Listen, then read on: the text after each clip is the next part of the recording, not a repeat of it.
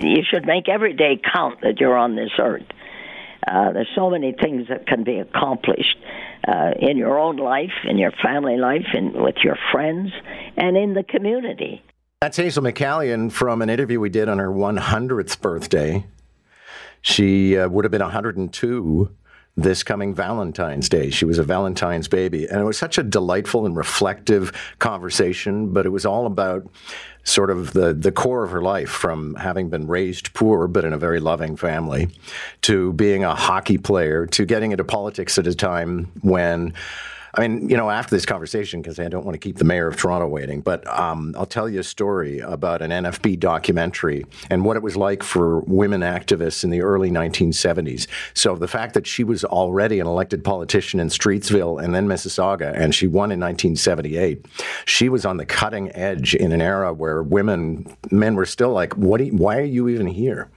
John Tory is the mayor of Toronto and joins us now with some reflections on Hazel McCallion. John Tory, good morning. Morning, John.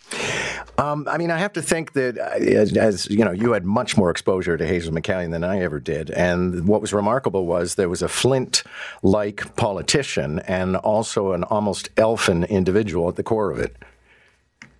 Absolutely true. I was saying in reflecting on her yesterday that, she would, give you her opinions in such an unvarnished way. It was almost shocking sometimes. But at the same time, that was as a prelude to or as part of a very honest and kind of sort of very close discussion you could have with her about things. She was the proverbial kind of iron fist in the velvet glove.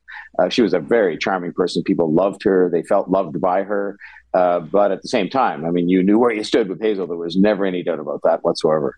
And she was still serving on boards just in the last year. We were chatting, about that. I had this wonderful last visit with her, as it turns out, on Tuesday last week. And we were chatting about the fact she was still part of the airport board, because we were talking about some of the challenges of the airport. And it is just remarkable that she was serving in different ways. They had a name for it. I'm trying to remember what it was at one of the retirement residence companies, and she was called their chief something or other. But she was like, she was there in an exalted capacity. But her job was to talk to the people who lived in the residences operated by this company and to sort of report back on what they really had to say, because the company found people would talk to her, to Hazel, but they wouldn't talk to the management, in the same kind of, straightforward way. So she was busy doing things, right up till the end. And it really was quite remarkable to see for somebody who was 101 years old. Sharp as a tack. When I last talked to her on Tuesday, we had a really good conversation. And I was saying yesterday to the media that she was correcting me on things, the stories we were talking to each other about that happened, 15 years ago. And she'd say, no, it was 9, not 8, and this kind of thing. It was quite remarkable, really. And I think important to emphasize that she presided over a fundamental shift in how we envisioned suburban communities, because it used to be thought that all of the communities that surround Toronto proper were just sort of a nice place to sleep, but everybody wanted to be in the city by day. And now and especially under her watch, we built a lot of these suburbs as freestanding cities.